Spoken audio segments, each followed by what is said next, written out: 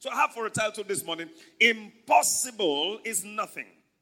Go with me to Jeremiah 32 and verse 17. Verse 27 is the text, but verse 17 introduces the text. Jeremiah chapter 32. Hallelujah. Jeremiah 32 and verse 17, first of all. And then we'll go to verse 27. It says, Lord God, behold, thou hast made the heaven and the earth by thy great power and stretched out arm. And there is nothing too hard for thee. Verse 27, which is the main text, the only verse I'll be talking about today and next Sunday by the grace of God. He said, behold, I am the Lord, the God of all flesh. The Lord introducing himself here. The God of all flesh. Is there anything too hard for me? I don't know if anybody has an answer to that question. The Lord himself is asking us a question here. Is there anything too hard for me? Is there anybody here this morning that knows anything that is too hard for the Lord? Anybody? Nobody.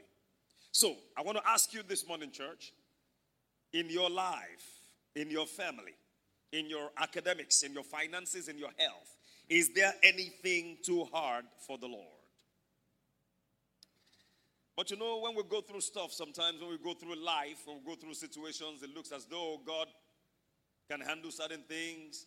Well, he can handle all things, but probably is not interested in handling certain things, and certain things look bigger than God.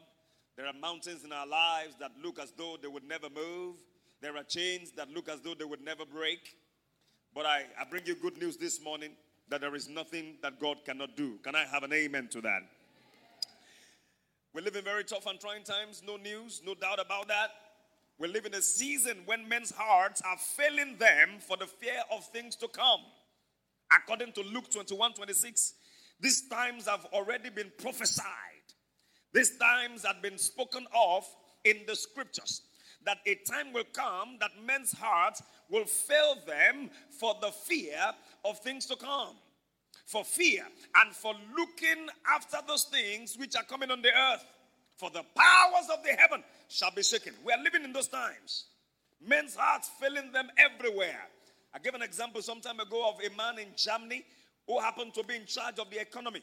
In the year 2020, as they announced the global meltdown, the lockdown occasioned by the pandemic, the man took his life.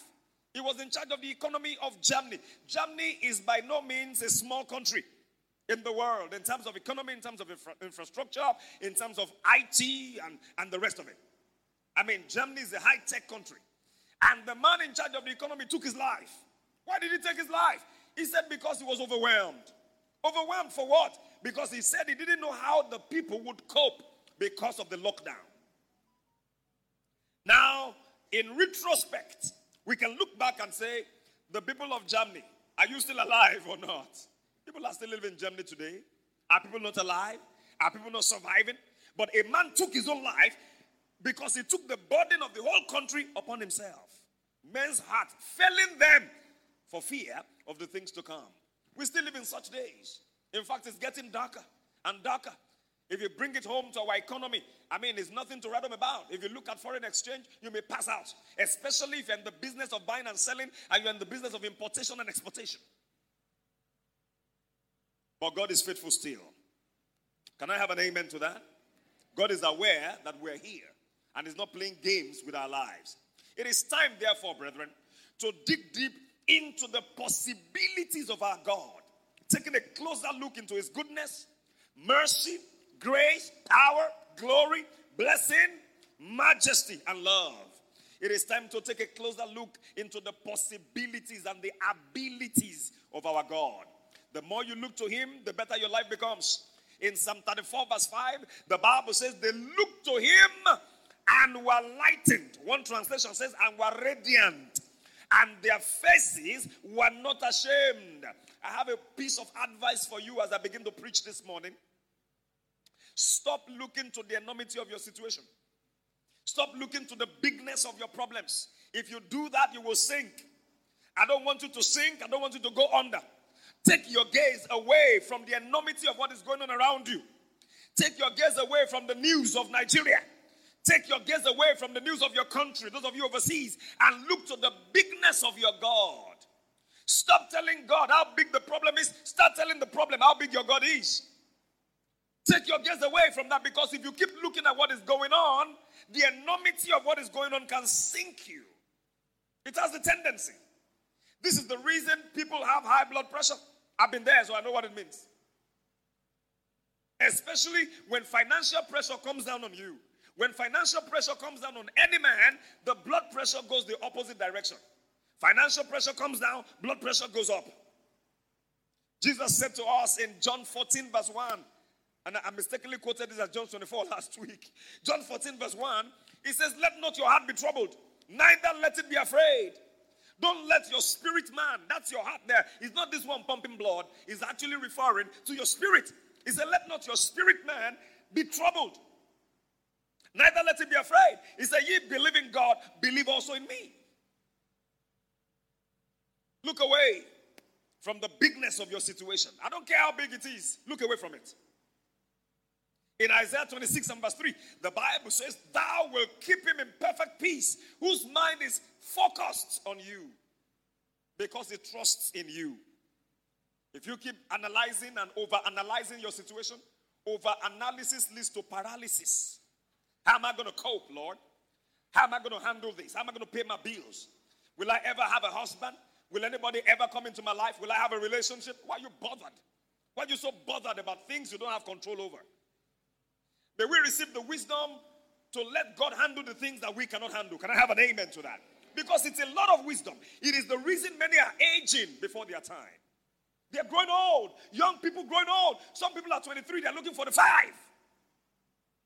Because you're carrying the weight of the world on your shoulders. Lord, what am I going to eat tomorrow? Let tomorrow take care of itself. Sufficient unto the day is the evil thereof. Are you with me, church? The reason people are getting depressed, young people getting depressed, is because they are keeping their focus on their problems. They are keeping, and look, your focus does not bring any solution to it. What happens is, whatever you focus on magnifies. You will be seeing what you didn't see before. When you focus on anything, it magnifies. And I can prove that to you. For example, if you want to buy a car, and what you want is a Toyota Camry. Let's say, for example, Toyota Camry 2010. Or let's say Toyota Camry, there's one they call Big Daddy in Nigeria. It's okay, I'm a student, I want Big Daddy, I can maintain that. The day you make up your mind you want to buy that car, as you step on the road, I tell you within 10 minutes, it is likely you'll see about 4 to 5 of that car. That particular car, before you started thinking about it, before you started desiring it, had been manufactured by Toyota. And every day it travels on the road. You didn't pay attention to it. But the day you chose to pay attention to it, and you made up your mind, this is the car that I want to buy, it will be as though that's the only car on the road. Every day you step out, you'll be seeing that same car, different colors. Say, oh, wow, I thought I wanted black. But man, this wine is not bad, though. The next moment, you know, green. The green of the same car. It will be as though that car is the only car on the road. Because that's what you chose to focus on. If you switch again your choice, and you say, look, I want a Mercedes. I want a C-Class, maybe CLA 3 something. That's what I want. CLA is what I want. You'll be seeing CLA like every day, everywhere you go. Leave Ibadan, go to Lagos. It will be as though CLA is just the only car they drive in Lagos. Why? Your focus really does not multiply that car. But your focus now makes it so big that it's like the only thing you are seeing. When you focus on your problems, on your challenges, on your current situations, which are subject to change anyway, it will be as though that's the only thing in the world. And you will not be able to fellowship with God. You will not be able to enjoy even your relationship with other people. You will not enjoy your relationship with your friends. You will be so full of your problems. And you see, out of the abundance of the heart, the mouth speaks. Have you ever tried to engage someone in a conversation, and within 2-3 minutes of talking, they start telling you all their problems? Because they are so full of problems. I don't want to be full of problems. I want to be full of the praise of God. Can I have an amen to that? I said, no, we want to talk about something else. No, really, I need to tell you about this one. Because that person's heart is full of it. Of the abundance of the heart. Matthew 12, I believe, verse 34. Of the abundance of the heart, the mouth speaks. I want to encourage you this morning. Look away. Do whatever you have to do. Look away from your challenges. Look to God. They looked to Him and were lightened. Those who always look to God are always radiant because God radiates His glory. The more you look to Him, the better your life becomes. Isaiah 26, and I believe it's verse 3. Can you put that on the screen for me? I want us to look at this very quickly. Isaiah 26 and verse 3. Let's read this together from God's word. 1, 2, go. Let's go. Thou. Am I in the expression house this morning? Okay, so make it louder. I know some of you have not had breakfast, but it's fine. You'll be fine. Amen? After service, you're going to eat. Can I have an amen? So raise it up. 1, 2, go. Thou will keep him in perfect shalom, whose mind is stayed on the problem. Because they believe in the problem. Who will God keep in perfect peace? Yeah? What does your Bible say? Whose mind is stayed on God. Satan will try to distract you. The problem will try to distract you. People will try to distract you. It's a battle to keep your mind on God. If you have to pray, pray. Lord, help me to keep my mind on you. Because when you focus on the Lord, you begin to see the abilities of your God. You begin to see that God has actually delivered people from the same problem you're going through before. In fact, when you hear other people's testimonies of what God has delivered them from, you will know that yours is a child's play. You know, when we're in when we're in a situation, there is a tendency to assume that yours is the worst in the world. Does anybody know what I'm talking about this morning? Say, my own problem. But when you listen to others, you start dancing. The Lord, even though this one has not gone away, but I think I have every reason to praise you. That my own situation is not like that brother's situation. But even in that brother's situation, you showed yourself strong and faithful and you delivered him. And if you ever delivered anyone before, you're going to deliver me as well. Can I have an amen? Nobody looks to God and returns ashamed. You might be ashamed before looking to God. But the moment you really look to God, shame has to disappear. He is the God of glory. The glory is the antidote to shame. I've said this years and years and years. The glory of God is the antidote to shame. So when you look to him in his word, when you look to him in the place of prayer, I tell you, you will encounter God and shame will have to disappear. In Psalm 37 verse 19, the Bible says, they will not be ashamed in the evil time. And in the days of famine, they shall be satisfied. They will not be ashamed. They will not be ashamed in the evil time. I love the NLT. NLT says they will not be disgraced in hard times. So somebody has threatened that disgrace is coming into your life. Don't listen to what they have said. Turn to the word of God. Sit down with the word of God. Meditate on that one verse. Psalm 37 verse 19. Lord, you said in your word, I will not be disgraced in hard times. Even in famine, I will have more than enough. This is a hard time. Lord, let me not be disgraced according to your word. And God and his word are same. He will come through for you and he will honor his word in your life. Can I have an amen to that? The Bible says in the beginning was the word was with God, and the word was God. The same was in the beginning with God. And all things were made by him, and without him was not anything made that was made. John 1, 1 to 3. Shame is far from those who look to God and put their trust completely in him. Shame is always far from those who look to God and put their trust completely in him. In Romans 10:11, the Bible says, for the scripture saith, whosoever believeth on him shall not be ashamed. Let me ask you, church, and I want, by a show of hand, I want to see how many people believe in God. How many of you believe in God this morning? If you don't believe in him, don't worry. Just put your hand down. But you believe in God. Now, so you are the people the Bible is talking to. It said, for the scripture saith, I thank God didn't say for the scripture said. He said for the scripture saith. So the scripture is still speaking till today. And what is the scripture speaking? He said, whosoever believeth on him shall not be ashamed. Is that talking about you? Is that talking to you this morning? And so you will not be ashamed in the name of Jesus. Nahum chapter 1 verse 7. It said the Lord is good, a stronghold in the day of trouble, and he knoweth them that trust him. If you're in trouble, let the Lord be your stronghold. I know what I'm saying. These days are very tough. And if you're still calculating my dad, my mom, my uncle, my auntie, my rich cousin, you're going to be disappointed.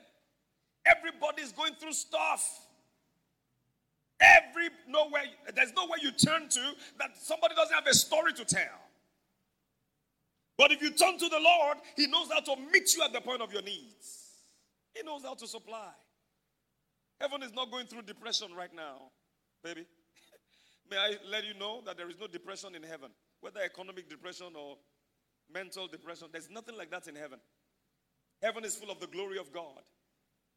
And so if you turn to the God of heaven, he will release his glory into your situation. He's a stronghold in the day of trouble. But the Bible says he knows those that trust in him. So if you're not trusting, start trusting. If you're faking the trust, ask him to help you. There was a time I was struggling. I said, Lord, I'm struggling with trusting you. And I had a very open conversation with God. Lord, if I say I'm trusting you now, you know where it is, you know where I am in my walk with you. So help me. Help to undergird my faith. Help to firm up my steps. The Bible says you set their steps on the rock. So set my steps on the rock. Let it be firm. Help me. I'm struggling in my trust in you. Because I was dealing with the enormity of my situation and trying at the same time to stay focused on my faith. So there are times in life that our faith can be rocked. Our faith can be challenged. But be open to God. And he's a good father. Philippians 1:20 says, in nothing shall I be ashamed. I pray for you, everyone, this morning. In nothing will you be ashamed in Jesus' name. Having said that, I want to say that there are situations in our lives that seem impossible, look impossible, and smell impossible. They seem impossible from afar. When you take a closer look, they look impossible. And when you come closer to smell them, they smell impossible. I want to say to you this morning that you'll be doing yourself a favor by acknowledging early enough that your limitations are not God's limitations. Your limitations are not God's limitations. God doesn't have any limits. In Isaiah 54 verse 4, it says, fear not, for thou shalt not be ashamed, neither be thou confounded, for thou shalt not be put to shame, for thou shalt forget the shame of thy youth, and shall not remember the reproach of thy widowhood anymore. The way I've read this scripture over the years, listen, this is my own rendition. I say, fear not, Fred, for you shall not be ashamed. I'm speaking to myself. Neither will you be confounded, Fred, for you shall not be put to shame, for you shall forget the shame of your past, and shall not remember the reproach of any negative experience you have been through. It speaks about widowhood. I'm a man, I can't be a widow. So I put it as, I will not remember the reproach of any negative experience I've been through anymore. Does life promise that you won't go through negative experiences? No. Life is not a bed of roses. Even if it were, roses have thorns. But one thing the Bible guarantees is that in all that we go through, in all the afflictions and troubles and dark times, God will deliver us. He said in Psalm 34 and verse 19, he says, many are the afflictions of the righteous, but the Lord delivers him out of them all. That you are righteous doesn't mean you won't go through afflictions. Some people misjudge you when you go through affliction. They say because you are backsliding. They say you are going through afflictions because you have entered into sin, as if they were there. Say nobody should be going through that kind of thing except they are living in sin. Now, I want to say to those of you that judge other people, please keep your judgment to yourselves. You don't know what people are going through. You can't explain what happens and why what happened. So please keep quiet. The Bible says that the afflictions of the righteous, it didn't say the afflictions of the wicked. The afflictions of the wicked, that one is a separate package. But for the righteous, there are also afflictions. But the good thing is that God will deliver them out of all the afflictions. He will never leave you in trouble. In Psalm 91 and verse 15, he says, shall call upon me and I will answer him. I will be with him in trouble. I know you can do everything. In Psalm 62 verse 11, the psalmist said, once has God spoken, twice have I had this, the power belongeth to God. I love the way Job put it in Job 42 and verse 2. He says, I know you can do everything and no thought is withheld from you. I know you can do everything. You can do everything. Is there anything he cannot do? Job said, I know you can do everything. When he was saying this, he was still in his affliction. But his affliction was about to be turned around. In that same chapter 42, his affliction, his situation was about to experience a turnaround. But the first thing that happened to Job was that he had a turnaround of mentality. He had a turnaround of his faith. And so he declared his faith openly. He said, I know you can do everything. I know it. I know it. I know it. My mind is full of possibilities. There is no room for impossibility where you are concerned. I know you, not me, but you. I might not be able to do certain things, but I know you can do everything.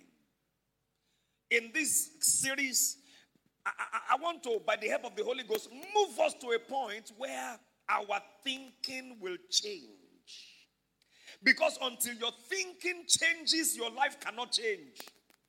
In Proverbs 23 and verse 7, it says, for as he thinketh in his heart, so is he. Look, church, a man or a woman cannot grow beyond their thinking faculty. You can't grow beyond your thought life. Everything great begins with a thought. And one of the jobs of the devil is to keep us thinking small, thinking negative. Why do we go into depression? Thoughts. Thoughts. Nobody goes into depression because somebody just showed up and pointed a gun in your head. No. The devil fired a thought. Nobody likes you. Nobody cares about you. As a matter of fact, you're on your own. You greeted that sister this morning. She didn't respond. That's just a sign they don't like you in this church. Just like they don't like you in your family. Extended family members, how many of them called you on your birthday? These are just thoughts in your head. That's the job of the devil. You need to rise above that kind of thoughts, that kind of thought pattern, and come up with your own thought pattern from the Word of God. That even if nobody called me on my birthday, I'm still loved of God. I'm loved of God. And look, listen, there are many who love me. Thoughts. And in the realm of thoughts, words are higher. So when you want to fight negative thoughts, you need to fight them with words. And you cannot fight them with empty words, otherwise it will be empty. You need to fight them with the Word of God. So let your words be taken from the Word of God. Let the Word of God be your word. Homologio. What God has said. Homologio is a Greek word that means saying the same thing or saying what has been said. Homo meaning one. Logio or logiao meaning spoken word. So when you homologio what God has said, it means you are saying what God has said. You will that way kill negative thoughts. When you are down, check it. Why are you down? Sometimes it's not because you don't have money. So why do rich people commit suicide? I mean, if a poor man commits suicide, you can say, oh, he's owing people a lot of money, so he committed suicide. How about a multi-billionaire? How about those American pop stars? Multiple award, Grammy award winners, celebrated all over the world. One stream of their music, millions of US dollars in their account. Yet, wake up in the middle of the night and take up their lives. They kill themselves in their hotel room. Why does that happen? Thoughts. And because they are not empowered. They are not empowered to rise above those thoughts. A lot of people do self-affirmation these days. I laugh. It's good to do self-affirmation. Your affirmation will only be potent, will only be effective if it is taken from the Word of God.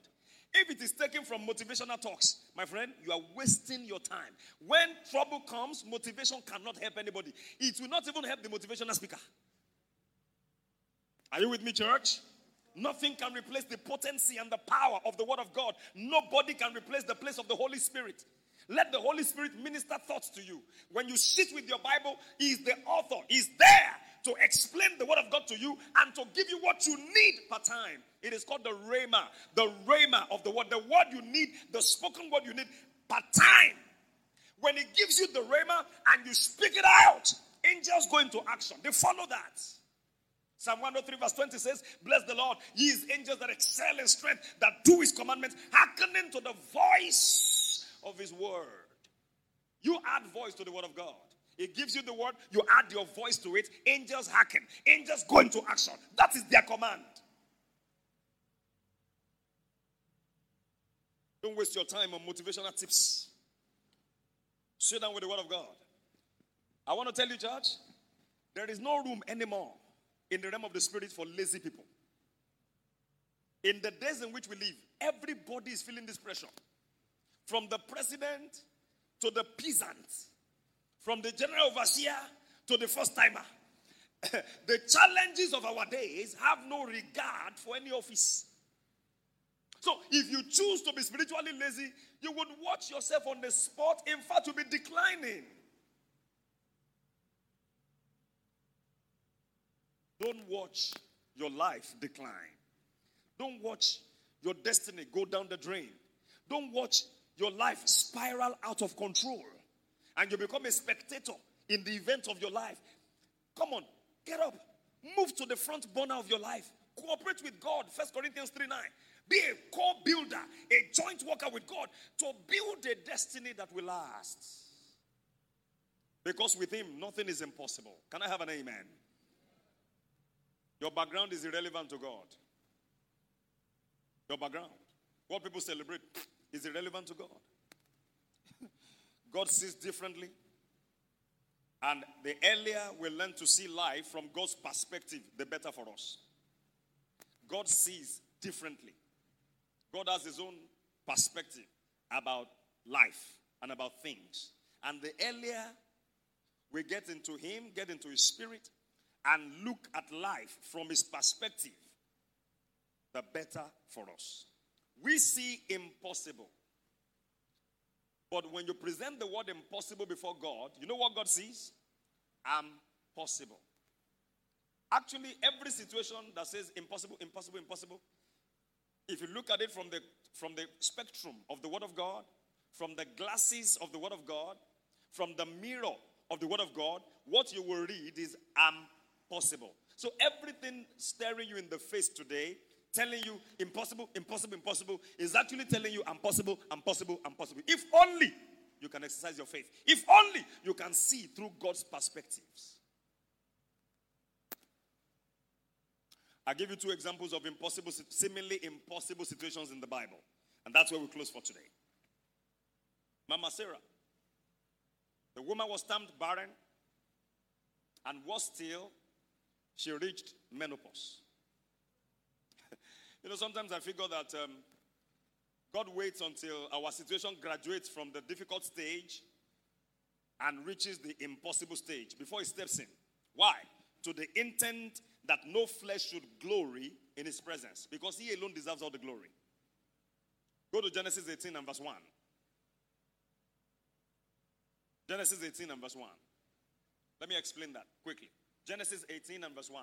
Media, can you put that on the screen for me? Good.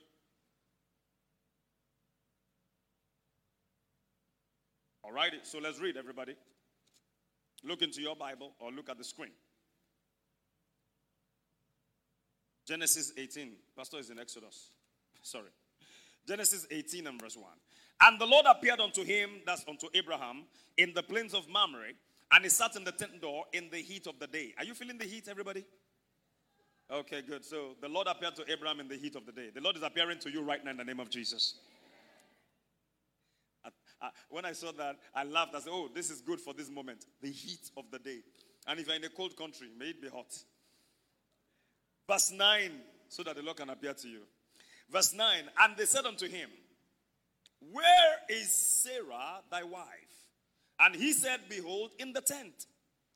And he said, now, this scripture, if you spend time to meditate on it, has the tendency to change your life. The Bible says 3 men appeared to Abraham. In verse 9, no, in verse 8. Let me check verse 8. No.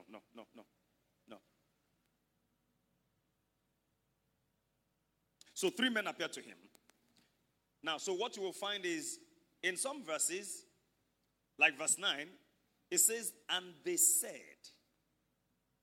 In other verses, like in verse 10, you will find, and he said. Why? They said. He said. 3 men appeared. The Lord was in the midst of them. Can I have an amen to that? So verse 9. And they said, the 3 of them, where is Sarah, your wife? Then Abraham said, behold, in the tent. Then in verse 10, and he said, I thought they should continue by saying, they said. He said, and he said. Now the Lord was the one speaking right here. I will certainly, not probably, not possibly, not most likely, I will certainly return unto thee according to the time of life. And lo, Sarah, thy wife, shall have a son. The Lord said that. And Sarah heard it in the tent door, which was behind him. Now, Abraham and Sarah were old and well stricken in age. And it ceased to be with Sarah after the manner of women. What is the manner of women? Women, when they are still in their productive years, go through what they call menstrual cycle. They have monthly period, a monthly menstruation. That is to show an egg is being released. I mean, you medical people, you know more than I do in that area. But I do know that when the woman is still menstruating, it means that she can be pregnant. She has the tendency to be pregnant. But Mama Sarah had reached menopause. It had ceased to be with her after the manner of women. She was no longer menstruating. And that was the time the Lord said she was going to have a son. Why wouldn't she laugh? I mean, all this while, I was menstruating. I was releasing eggs every month. I was hoping that fertilization would take place. I was hoping that a zygote would be formed and would graduate into an embryo. And then after some weeks, we have some... the first trimester, the second trimester, and then the third trimester. Sounds like semester. And we're going to have a baby. We're going to push, and then the child will come, and then everybody would gather, and then we'll eat Ghana jollof or Nigerian jollof. Right? But the Lord didn't show up all of that time. When the woman was still agile, strong, productive, the Lord didn't show up. Why would the Lord wait for her to reach the stage where the situation was now impossible? And really, if you look into the Word of God, and sometimes you look into your life, you will discover that it's part of God's modus operandi. That He would watch when our situation is difficult, and we pray, fast, give, sow, do everything. You're in church, you're serving the ministry, you're giving your talent, you're doing everything, you're praying, and you're not committing sin.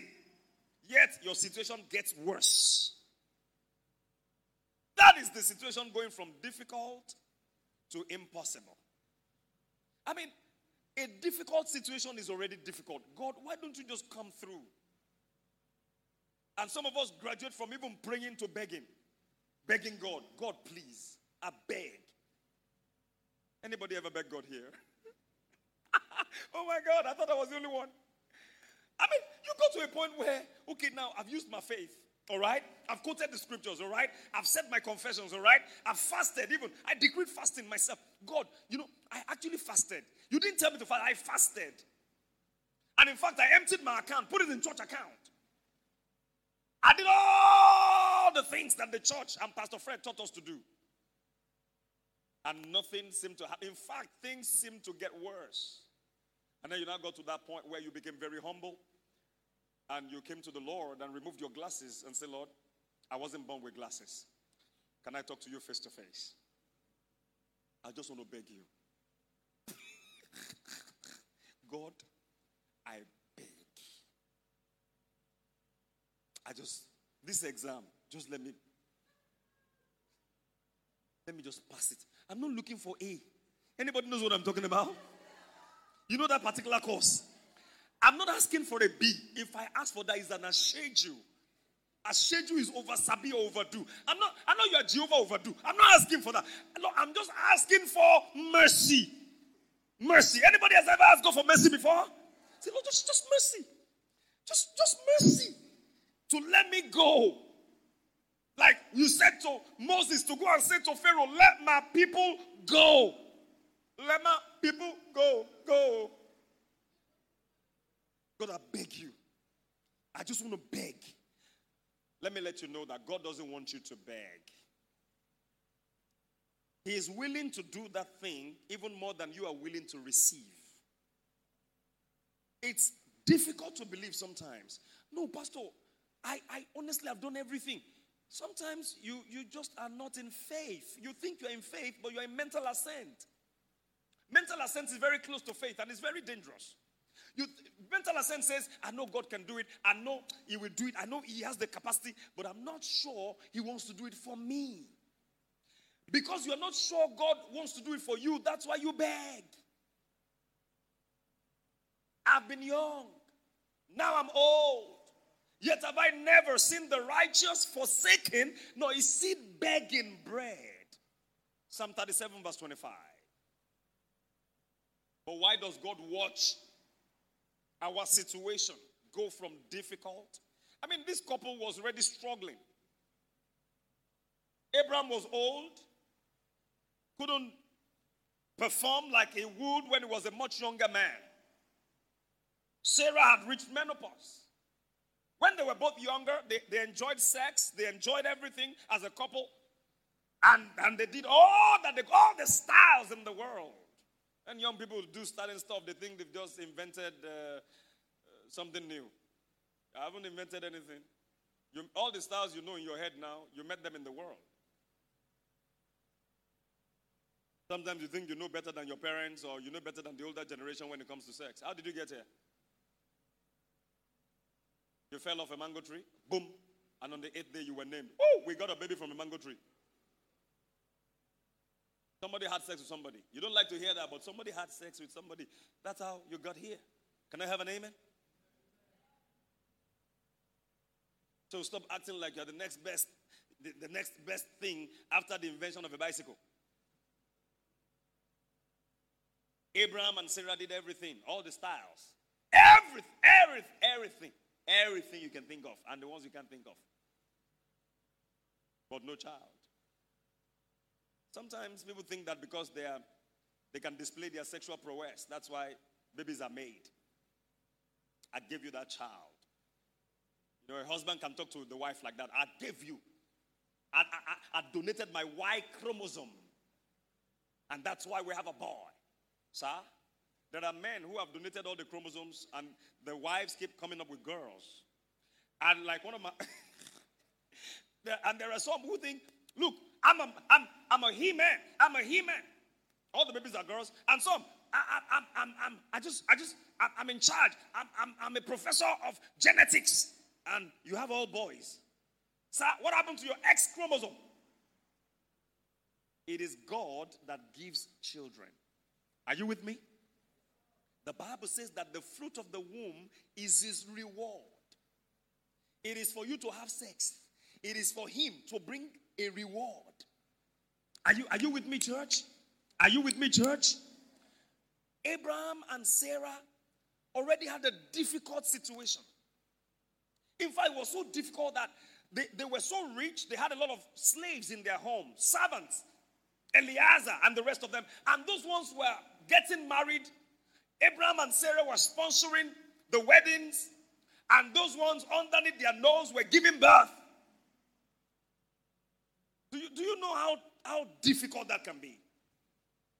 Do you know what it means when you are coaching everybody you finish secondary school with, you coach them, you train them, they all went in, boom, blasted their WAEC once, boom, blasted jump once, they're in 200 level now, 300 level, and you're still writing jam.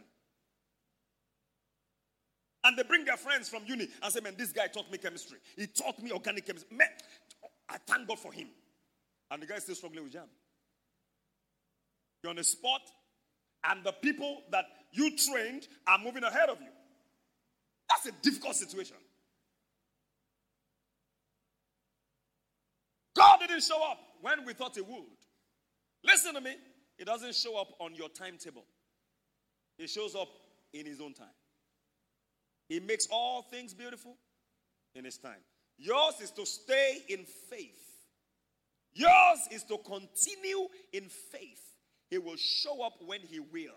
For he that shall come, and it shall not tarry. Even though it tarries, wait for him, for it shall surely come and shall not tarry. Can I have an amen to that? So stop sweating. Stop stressing your life. Keep walking by faith. Don't backslide because that job has not yet manifested. Don't backslide because you're not yet in a relationship. Not yet. Not yet. In his own time, he makes all things beautiful. He's preparing the man like he's preparing you as well. God was there all the while. Mother Sarah was menstruating. Yet he did nothing about it. God was there the day she reached menopause. I'm sure that day she signed out and said, well, maybe I'll just be a spiritual mother to all the children that are born in my house. Even Father Abraham went before the Lord and said, Lord, behold, I go childless, and the heir of my house will be this Eliezer, this one that was born in my house. And God said, no, I'm going to give you a child from your own loins that will be your heir. And nothing happened, even after God made the promise. Then the situation went from difficult and degenerated, as it were, into the impossible. The moment Sarah reached menopause, naturally, it's impossible. Am I making sense? Medical student, am I making sense? Where are the nurses this morning? Are they in church? Nurses, am I making sense? Impossible. Let me tell you this. Stage 1 is difficult. Stage 2 is impossible. And at that impossible stage, many die. Many give up their faith. Many give up on God. Many backslide. Because naturally, it's impossible. But if they would only wait and persevere, there is another stage. Stage 2 is not the terminal stage. There is a third stage. And that stage 3 is called miracle. Somebody say miracle. That's the stage of impossible is nothing. And may you get there in the name of Jesus. I don't know what your own particular situation is, but whatever it is, you will see a miracle. If you're in church, can you give a better amen? Genesis 18. In verse 12, the Bible says, therefore Sarah laughed within herself. It's called the laughter of derision. You know when you laugh, you do a lot go Barry. She me no answer, na beans, I mean a yam, that kind of laughter. You know when pastor looks at you and says, by this time next year you'll be a multimillionaire. This pastor said, all these pastors, he doesn't even know I'm in 200 level. How can somebody now be in 200 level and then become a multimillionaire? Next year, I'll be in 300 level, Joe. Laughter of derision. Sarah laughed within herself. She didn't laugh out. She laughed within herself. She laughed inside, but heaven captured it. In fact, she didn't just laugh. She laughed saying, after I am waxed old, shall I have pleasure? My Lord being old also. And the Lord said unto Abraham, wherefore did Sarah laugh, saying, shall I of a surety be a child which I'm old? She laughed. She said something. The Lord saw the laughter. The Lord heard what she said. Then the Lord asked this question in verse 14. Is anything too hard for the Lord? This was the first time God was going to ask this question in the Bible.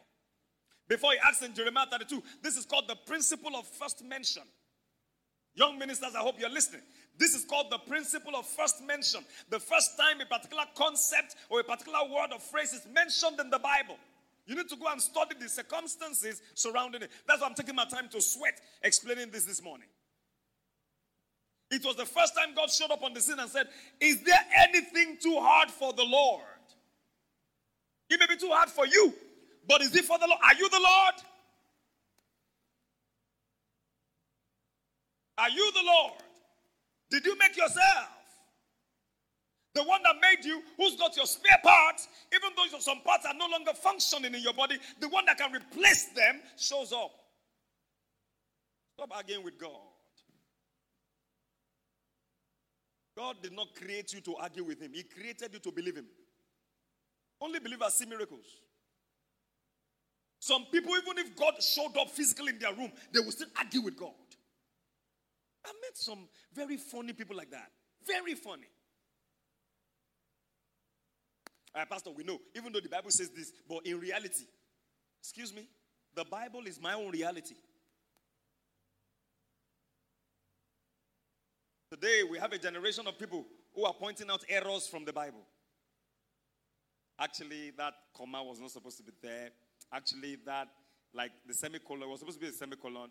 Actually, the writer of that book did not get the interpretation accurately. Actually,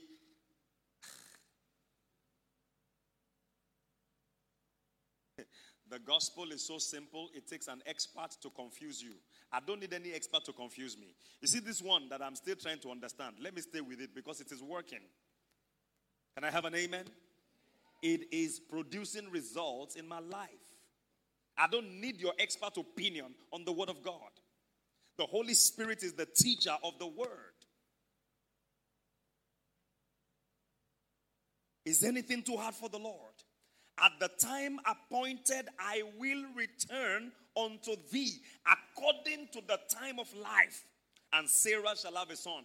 God repeated what he said in verse 10. He repeated it verbatim. Once has he spoken, twice have I heard. In this case, God said it twice. This is a covenant. Anything he says twice is a mark of the covenant. Number 2 is the number of the covenant in the Bible.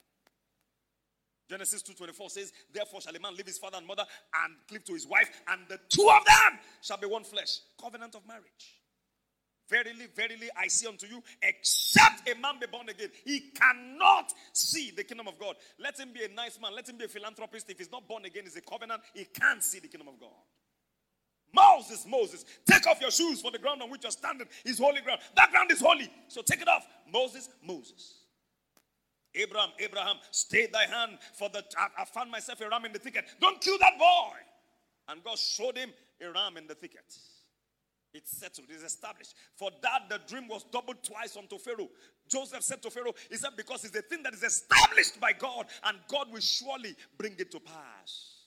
When it shows you anything twice, it's a sign of the covenant. It's a sign it has been established and it will come to pass. Are you with me, church? Somebody getting blessed this morning? Sarah quickly denied. I'm sorry, I didn't laugh. I laughed not. God said, shut up! Because she was afraid. God said, nay, Makparo, Sarah. Echono, you lied. Don't lie. Stop lying. But thou did laugh. In fact, King James said, thou didst laugh. You didst laugh. You can't lie to God. God is the truth. And when you are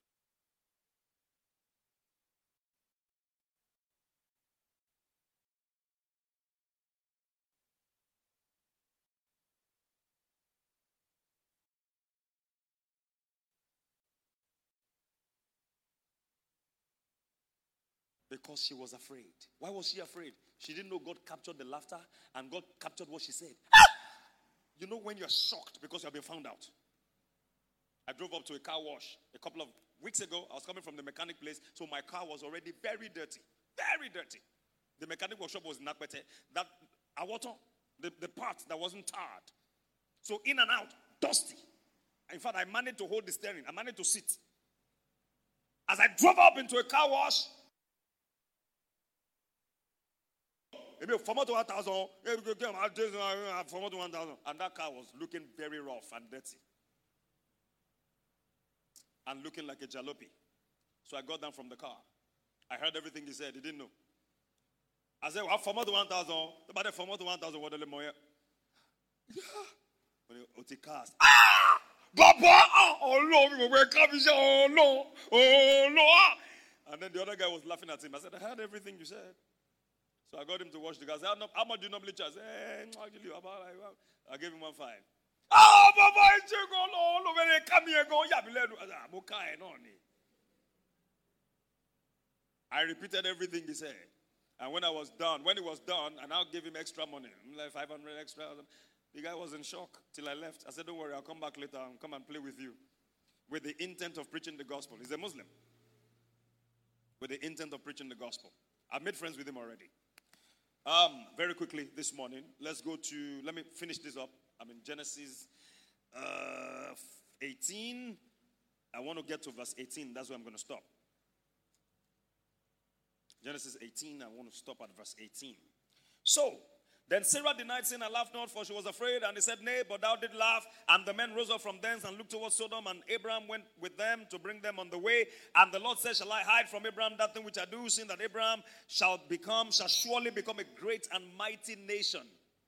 He didn't have a child, but God said he will become a great and mighty nation. And all the nations of the earth shall be blessed in him. Can I have an amen to that? Until today, we are all blessed in Abraham. Go to Genesis 21. What God promised, did he now fulfill it? Genesis 21. Let's see the fulfillment.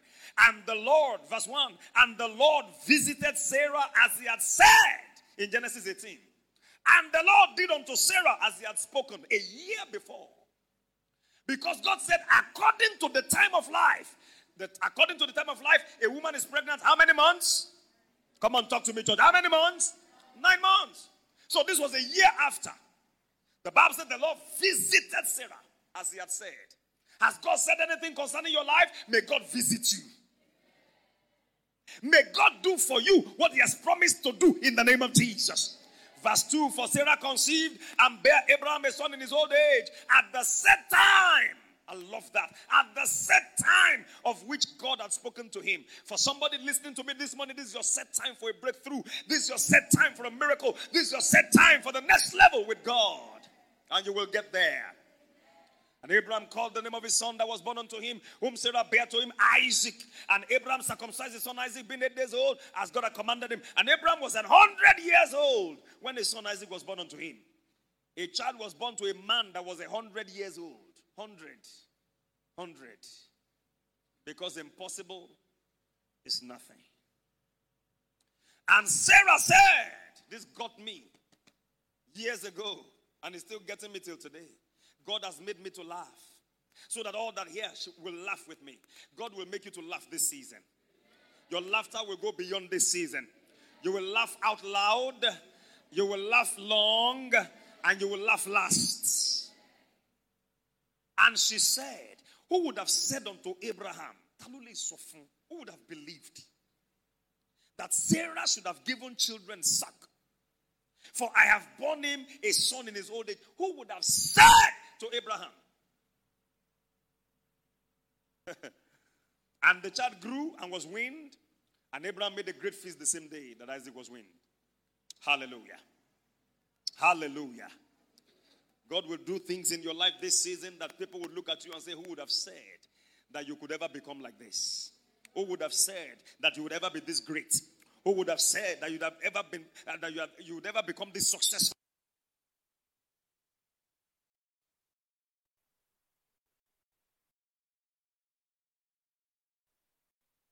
God has made me to laugh and with you. They have laughed at you, but this time the license has been taken away from them. They will be forced now to laugh with you. There are certain things God does in your life. Even your enemies, they'll be forced to laugh with you. The laughter might not come from their belly, but because it's a season of rejoicing, and there are people around you rejoicing, they'll be forced to also say, whether it is genuine or not, they are laughing. Can I have an amen? God knows how to force laughter out of people. All that hear what God will do in this season in this church will laugh with us. The man of God, Tony Evans, someone I love, I listen to him time and again, speaks about prayer a lot. A man given to prayer and to the word of God. He made a profound statement that marked me. He says, sometimes God allows you to hit rock bottom. You know what it means to hit rock bottom? Going down till you bossa. He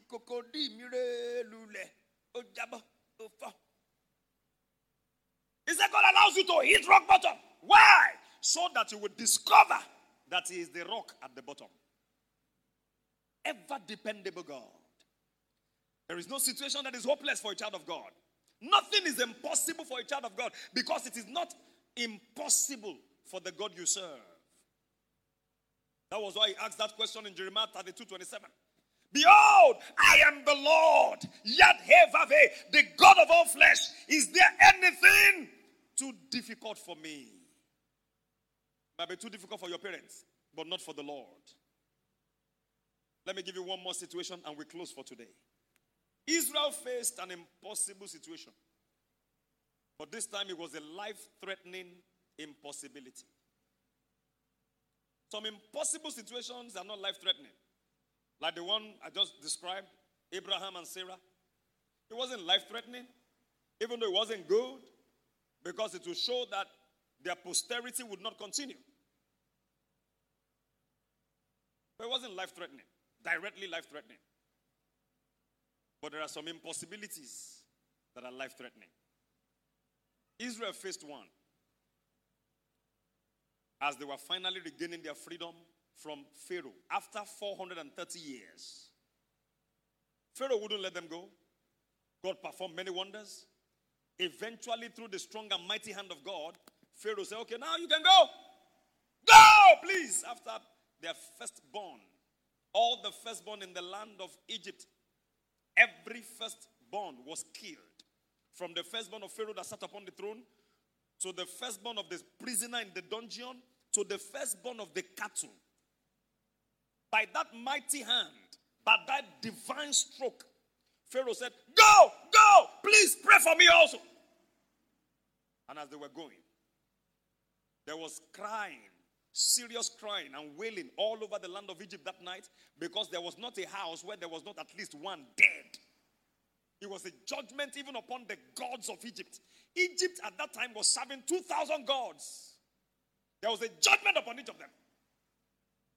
And while they were riding, while the children of Israel were actually walking, and they were going and they approached the Red Sea was in front of them.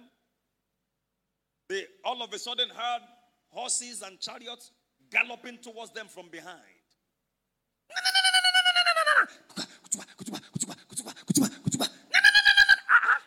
They look back and say, who is the na that is following us here? And it was Pharaoh. And his best hands in warfare. His captains and the soldiers. Simply you have said we should go. What are you looking for again? Then the people turned to Moses. Now you have brought us to perdition. You should have allowed us to stay back. The man didn't kill us. He was still giving us food. Now he's coming to kill us now. For them to run forward, they couldn't run forward because they were faced with Red Sea. How do we cross this sea, oh God? We can't go forward. We can't go backward. It was an impossible situation. And it was a life-threatening situation. Like a damning report from a doctor who says, we have seen this carcinoma. This case is terrible. This is stage 4. And it's a terminal stage. And according to the books, this person has only 6 months to live. It's an impossible situation. And, I tell you, many have been given reports like that and they died. Because the cancer degenerated from stage to stage. In fact, they got to stage 4, the terminal stage, and then boom, after some time they died. But there are people also who have got the same kind of report and they've survived it. Mama Dodie Austin. That's the mother of Pastor Joel Austin in Lakewood Church, America. In 1981, December, was diagnosed of metastatic cancer of the liver. Metastatic means it had metastasized, which means that spread.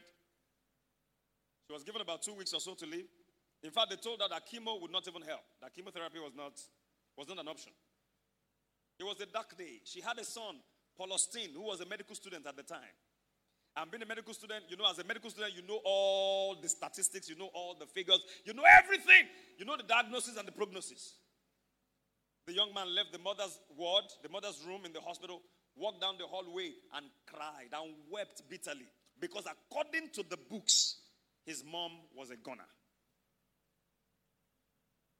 But according to the Almighty God, who is he that speaks?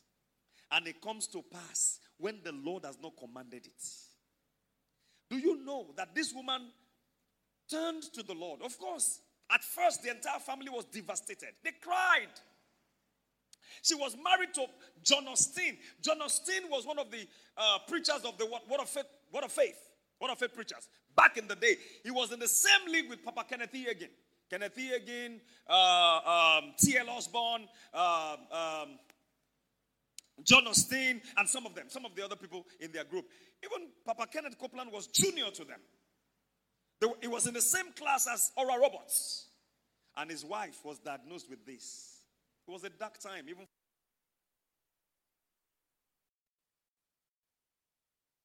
living God anyway. They refer to him as the man upstairs. Well, maybe the man upstairs can hear you. If he does, yeah, beautiful. But according to them, this woman, Christmas was coming. They got into their family car, and as they were driving home, everybody was crying. Everybody was crying. Father, mother, children. Everybody was crying. Christmas was looking dark. What kind of Christmas was this going to be? In America, they don't joke with Christmas. Even in Nigeria, we don't joke with Christmas.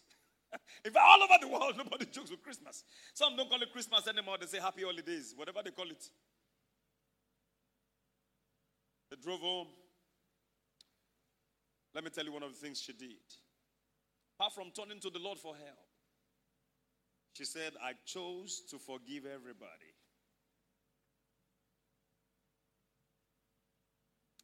She wrote letters to people who had offended her to let them know that she had forgiven them.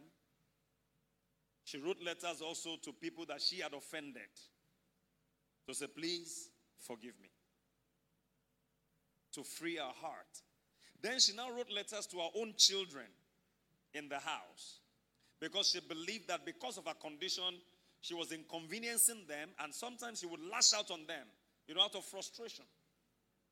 When there's an internal struggle, there is a tendency that you do what they call, what do you call that thing? Transferred aggression.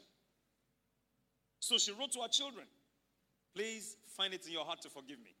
And the children came together and hugged her and said, Mama, we're not taking any offense. And blessed is that person that is surrounded by people of faith. Every day, her husband and her children going out and coming in will point to her and say, Mom, you're healed. Another one will say, by stripes you're healed. They're going to school. By stripes you're healed. Mom, I love you. And they go. And when they come back, they hug and say, Mom, you're healed. Everything she was hearing was healed, healed, healed, healed. Morning, afternoon, night, healed, healed, healed. Then she began to say, look, I'm healed. If I'm healed, then I don't need to lie down here and be expecting death to come. So let me get up and clean the house. Let me get up and do the dishes. Let me get up and try to prepare my family a meal. It was difficult, but she did it all the same because she would not allow herself to be pitied. You are meant to be envied, not to be pitied. Are you with me, child of God? Stop writing people to pity you. Pity my condition. May you never be in a condition to be pitied. You are an enviable flyer. As you fly in these dark times, your friends will envy you and show them it is Christ. Can I have an amen? Amen. How are you doing it? Christ. Church, we can't explain what happened. Of course, many people prayed. All the fathers of faith, they came and prayed over her. She herself prayed with her husband. The husband prayed, children prayed. But the just shall live by his faith. Habakkuk 2:4. Thank God for congregational prayer. But in the day of trouble, your faith, your own faith, is important. Behold, his soul which is lifted up in him is not upright, but the just shall live by his faith. Thank God your dad is a pastor, but you live by your faith, not by your daddy's faith. Are you with me, church? This woman turned to the Bible and she began to feast and to meditate on healing scriptures, and she began to write them out. The ones that spoke to her heart the most, she wrote them out. She wrote them out. In fact, at the end of the day, she published a book titled Delivered from Cancer. I bought that book. I went to America, maybe $10 or $20. Mini book. I bought the book. And I've used the book for many, many people. I've given them, whatever. That woman is still alive today. A woman given 2 weeks to live. 1981. 1981 till date sounds to me like 43. It's going to be 43 years this December. Impossible is nothing with God. Impossible is nothing with God. I mean, to satisfy my curiosity, when I traveled to that church, to the U.S., 2015, I deliberately landed in Houston, Texas. I lived in Houston a couple of days. I mean, the way God arranged it for me, I lived with a young man whose house was just about 5 minutes from the church, trekking. So I would just walk from the house, no service, I would just walk to the church. I just wanted to go there. I'll go to the library and look at, that was where I found all the materials, and I bought some. I picked, and then bought some. If I bought some Tommy Hilfiger shoes at that time, I'm sure by now I won't know where the rags are. But I still have the books. This year, invest in books. Good books. If you don't know what books to invest, come and see me for consultation. I'll tell you. So you don't buy every book. There are some books that will turn you crazy. A young man was reading Bible, reading Quran, and reading Grail message books. And I said to him, this will turn you mad. You will actually be literally mad. You will go demented. You will have psychosis. I said, I know, because there are spirits that back up these things you're reading. He said, oh, no, it's just for enlightenment. And he had a lot of money. That time he had more money than me. And so he would not listen. He's mad now. He's not only mad, he's begging now to eat. He had a good job at the time. He had a job with a multinational in this country. All of a sudden, he will just be going to work late, and he will see children going to school. He will pick them up, go and drop them in their school. Somebody going to work. I am not exaggerating. We were living together in Ashi at the time. He will pick up children from Ashi, take them to Bodija in their school, and then now face challenge his place of work. He could take some children to just take them anywhere they were going. He started losing it. Then he started driving his car on deflated tires. I said, how can you be driving deflated tires? Signs that he was going mad. He got to work one day and looked at one of his colleagues, a woman, said, if I see you again in my dream, I will use machete to cut you into pieces. I don't want to mention the company. The company is a multinational in this country. If I mention the company, it's a company you all know. He started suspecting everybody. Every woman turned out to be a witch. You can't kill a cockroach around him. Ah, no, the cockroach you cannot create. Why are you killing it? Where is that coming from? That's coming from Islam. Somebody once argued with me. He said, you Christians, you commit sins every time. I said, how? He said, you don't even ask God for forgiveness of sin. I said, how? He said, don't you know that when you are ironing your clothes and there is an ant on your clothes, according to their own book, you should not kill it. You should remove it and let it just be going on its own. But if you iron, hot iron on the ant, you have committed a big sin. You must say, ask Gafrulai. I say, oh, really? So those of us that use insecticide, that's what do you call that? Mass killing, right? What do you call mass killing? Massacre. So our Aska Gafrulai must until we pass out. Look at the way they think. The way they think is different from the way we think. And I have very good Muslim friends. You know what I do for them? I pray for them and I preach Christ to them. Many of them are nicer than my Christian friends. Many of them will go to any length to help you when you're in trouble. They are more dependable, they are more loyal as friends. But heaven is not full of loyal people. Heaven is not full of kind people. Heaven is full of saved people. Verily, verily, I say unto you, except a man be born again, he cannot see the kingdom of God. So I want to plead with you. Those of you that have unbeliever friends, Muslim, traditionalists, all of them, pray for them. Then reach out to them with the love of God. Don't go and judge them. Otherwise, they are ready. They are battle ready because they are used to us condemning them. So when you come with your gospel of, whoa, if you're not born, you go to hell, sir. We are already in hell.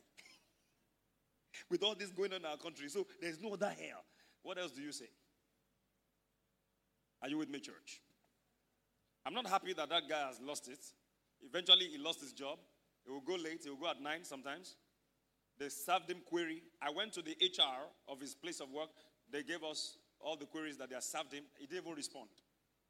Until he lost the job and lost everything. And today, he's on the internet begging. I want to survive. Help me. This is my account. He won't even wait for you to respond. He will just send one single message, put the account details there. And this guy was earning good money. At some point, he was a PA to the son of one of the top 5 billionaires in Nigeria. I'm not talking million, I'm talking about billionaires. And that young man was running his father's business. And this guy I'm talking about was his PA. He made a 2-1 in political science, University of Lagos. Smart guy. But you know what turned his head? Books. Came to the senior pastor one time with some books on light. He said, when you read them, you have light. Say, hey, you went to senior pastor? To see the kind of light that you are enjoying. Oh, what a darkness.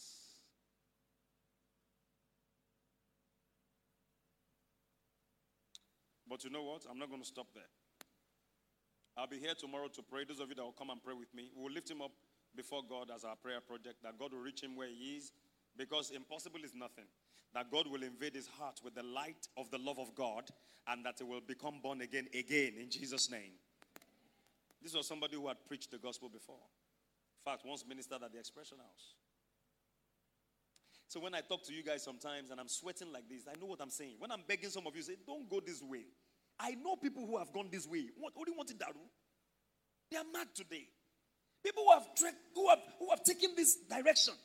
They have wound up in failure. This is the way. Walk in it. You better listen. I'm not a theoretical preacher. I'm not a motivational speaker. That's why my English is not posh. May I give it to you raw, the word of God.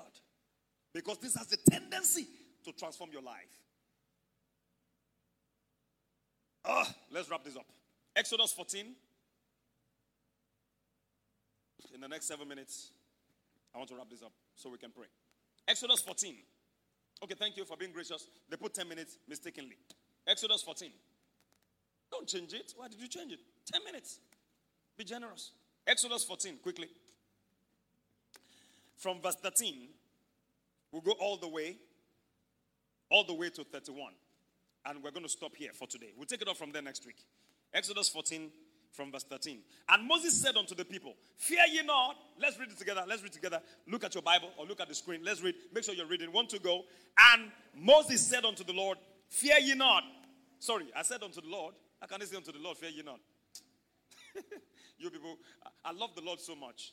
Out of the abundance of the heart, the mouth speaks. Please, let's go again. 1 to go. And Moses said unto the people, fear ye not, stand still and see the salvation of the Lord, which it will show to you today. For the Egyptians whom you have seen today, you shall see them again no more. For how long? Forever. Verse 14. The Lord shall fight for you. Oh, one person came to church. I said the Lord shall fight for you. And you shall hold your peace. And the Lord said unto Moses, wherefore criest? Why are you crying to me? Speak unto the children of Israel that they go forward. The Lord is saying to the expression as go forward. And in the month of March, we are marching forward. I have a series for that already. And we're going to be doing some practical things. We're going to be having some practical sessions. I'm excited already at what God is going to do this year. This year will be like none other. It will be your best year yet.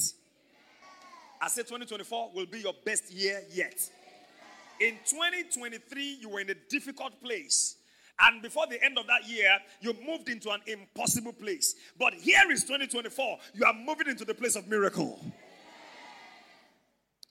But lift up your rod and stretch out your hand over the sea and divide it. And the children of Israel shall go on dry ground through the midst of the sea. And I, behold, I will harden the hearts of the Egyptians, and they shall follow them. And I will get me honor upon Pharaoh and upon all his hosts. Everyone threatening your life, God will get himself honor upon them. And upon his chariots and upon his horsemen. And the Egyptians shall know that I am the Lord. I am Yad He Vav He, when I have gotten me honor upon Pharaoh, upon his chariots, and upon his horsemen. Verse 19. And the angel of God, who went before the camp of Israel, removed and went behind them. And the pillar of the cloud went from before their face and stood behind them. The angel moved, the pillar moved. And it came between the camp of the Egyptians and the camp of Israel. And it was a cloud and darkness to them, but it gave light by night to these ones, to the Israelites. So that the one came not near the other all the night. They were so close, but God did a miracle. The Egyptians were so close in catching up with the children of Israel, but God did a miracle. The angel that was going in front of them, leading them, moved from the front and stood behind them. And as he moved, the pillar of cloud also stood behind them as well. So it became darkness to the Egyptians. They couldn't see. It was night.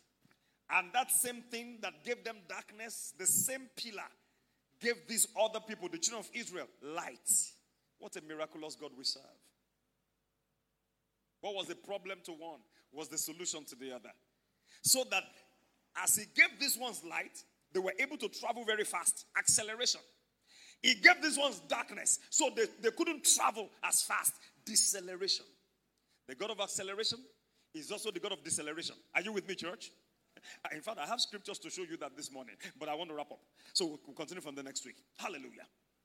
Did you get that illustration? Okay, good. Let's wrap this up. Right, so verse 20. And it came between the camp of the Egyptians and the camp of Israel, and it was a cloud and darkness to them, but gave light by night to this, so that the one came not near the other all the night. And Moses stretched out his hand over the sea. So they got to the sea now. And the Lord caused the sea to go back by a strong east wind all that night. It took all night. And made the sea dry land, and the waters were divided. When you read the waters were divided, you don't know what that means? Water stood like a wall. On the right hand, water stood like a wall on the left. Have you ever seen water stand? Water suspended by the power of the Almighty God. How much problem do you have in your life that you think God cannot handle? If his power could make water stand, he can make the VC stand because of you. Whoever needs to stand, this season, whoever needs to stand because of you will stand in the name of Jesus. Whoever needs to be moved away to another office for you to make progress will have to be moved by the power of God. 3 people came to church. And the children of Israel went into the midst of the sea upon the dry ground. And the waters were a wall unto them on the right hand and on their left. And the Egyptians pursued and went in after them to the midst of the sea. They gave them a hot chase. Even all Pharaoh's horses, all his chariots, all his horsemen, God ensured that all of them got in. Nobody spared. And it came to pass that in the morning watch, the Lord looked unto the host of the Egyptians through the pillar of the fire and of the cloud, and troubled the host of the Egyptians. When we are wrapping up our service, we usually end it with the prophetic blessing that God gave to Moses to give to Aaron. And it says, the Lord bless you and keep you. The Lord make his face shine upon you. The Lord be gracious unto you. The Lord lift up the light of his countenance upon you and grant you peace. The same light of his countenance looked upon the Egyptians there and granted them trouble. The Lord looked, and they were troubled. May the Lord give that kind of look to everyone threatening your life. Just a look. Just a look. So stop praying those nonsensical prayers that they pray on the mountain. And say, no, you don't. They say with all the power with which you are called God. You don't need, he doesn't need all that power. Just a look.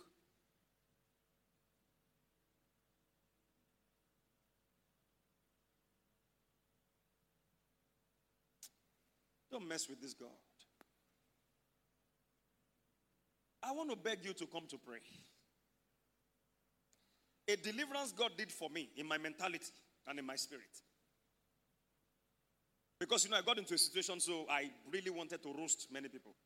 The Lord said, you don't need to do that. Get deeper into me. Fellowship more with me. I will take care of them. That changed my life, my prayer life, my thinking. Many of you are just sweating, trying to fight stuff you don't understand. Fight people. Stop all that. Get into God. Let God take care of the enemies. These ones who are trying to assassinate the Israelites. See what happened to them eventually.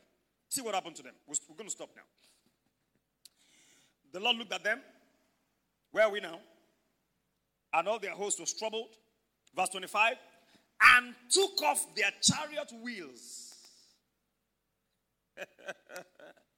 So that they drave them heavily. Angels were involved here. Angels came down and removed their wheels. Angels were removing their tires. Imagine somebody trying to assassinate you. They are driving very fast behind you. They want to come and kill you. And angels get down and remove their tires. Oh yeah? Psst. On Lagos-Ibadan Expressway. Come out, come out. Angels were removing the tires. Oh yeah, let's see how you go. How do you drive a car when all the tires are removed? It goes on the floor. This happened for real. Angels came from the realm of the spirit to the physical to remove physical tires. They removed physical wheels. Which means the supernatural has force and power and authority over the natural. Oh my God. One man was troubling a particular church in Ilorin, Kwara State. The church rented an apartment, and this man, an Alaji, went to the owner of the house and said, why did you allow that church to rent a flat here to start a church? He said, they will soon take over your house. They will not even buy the house. They will possess it. You don't know those Christians? Anything where they land like this, they possess.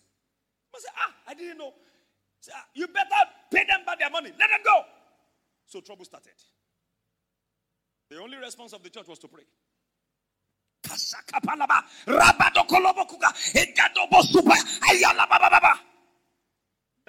Alaji that started the trouble was traveling from Zaria to Ilorin in a 504 station wagon. You don't know 504 station wagon. You're too posh for that. 504 station wagon has the front seat, the driver and the passengers, then a middle seat for passengers, and then another seat at the back. The man was in the middle seat, and he was in the middle of the middle seat. They were traveling, I don't know how long, maybe 15 minutes into the journey. Most of the people are slept off. You know, when Nigerians say, you'll be here. He got a hot slap on his face. He woke up. He looked at the driver. It couldn't have been the driver because the driver was in front. There was no way he could have slapped him at the back. The two other passengers in front were fast asleep. The people beside him, left and right, were fast asleep. He looked behind him. They were all sleeping. Is somebody pranking me here? So he stayed awake. Let me see the person that will try it again. What nonsense. He old me, big man, with peer. Few minutes into the journey. I wish to be. What? He looked everywhere. Nobody. He said, what is this? Before he recovered from that one, the other side of his face, he got 5 slaps on that journey. By the 5th slap, his brain connected to the problem he started. It must be the God of those people fighting for them. He went to the landlord to go and beg, say, please leave them. He was the one that opened his mouth to see his encounter. One of my mentors, the founder of that church, the younger brother of our senior pastor, he was renting a flat, and he was praying in the spirit. Then he had a co-tenant that was complaining. You are praying every time. And when you are praying, you'll be doing let us rest. What's all this? The man said, when you are doing your own ask lie, everything lie is a lie. Do I disturb you? He said, you call us lie. You will see. You will see. Okay, no problem. We will see who we see. Reverend George Olawale Adeboye continued in his prayer.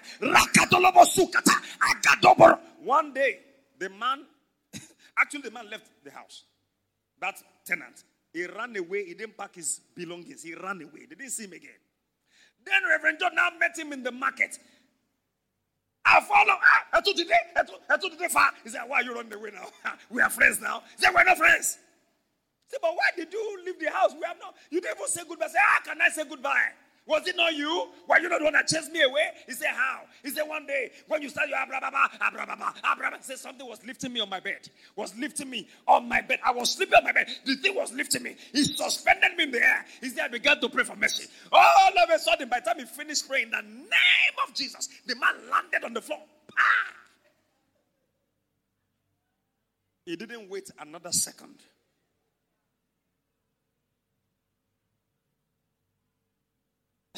Don't joke with the God we serve.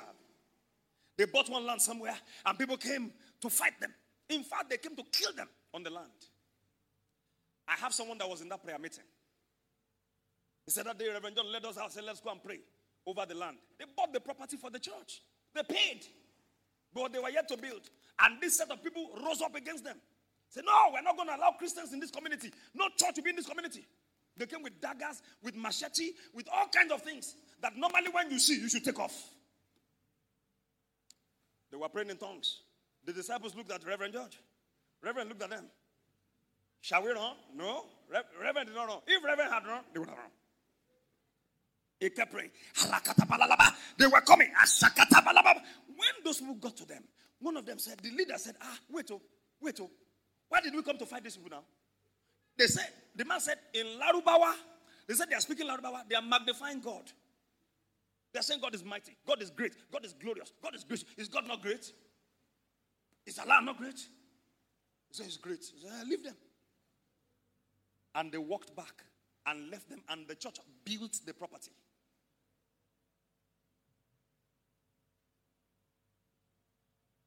I beg you, come and pray. I don't know what you're doing. 3 p.m. every Monday. I don't know where you are. I don't know what your excuse may be. Excuses are the crutches of the lazy. Come and engage God. There are many things going on in your life that you don't understand. Depression. Pray it away. Pray it out. Pray what? Pray nonsense. You pray in the Holy Ghost for 2 hours.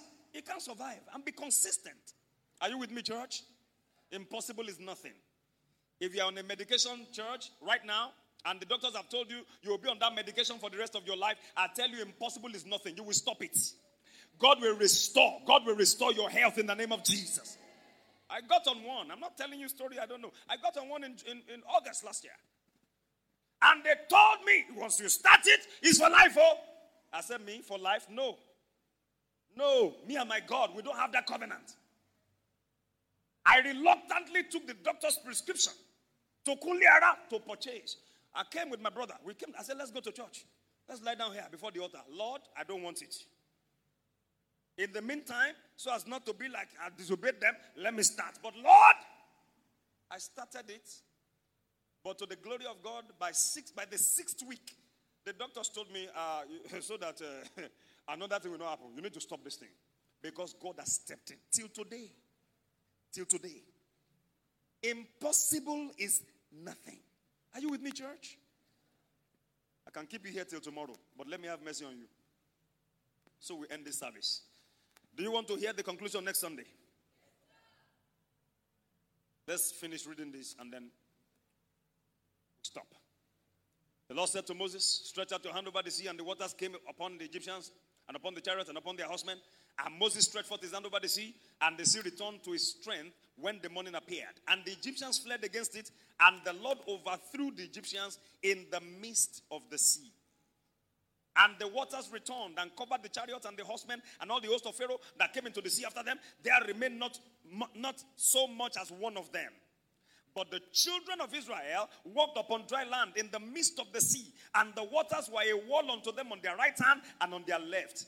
Thus the Lord saved Israel that day out of the hand of the Egyptians, and Israel saw the Egyptians dead upon the seashore. Olefo, oletembo, okueko. They were floating.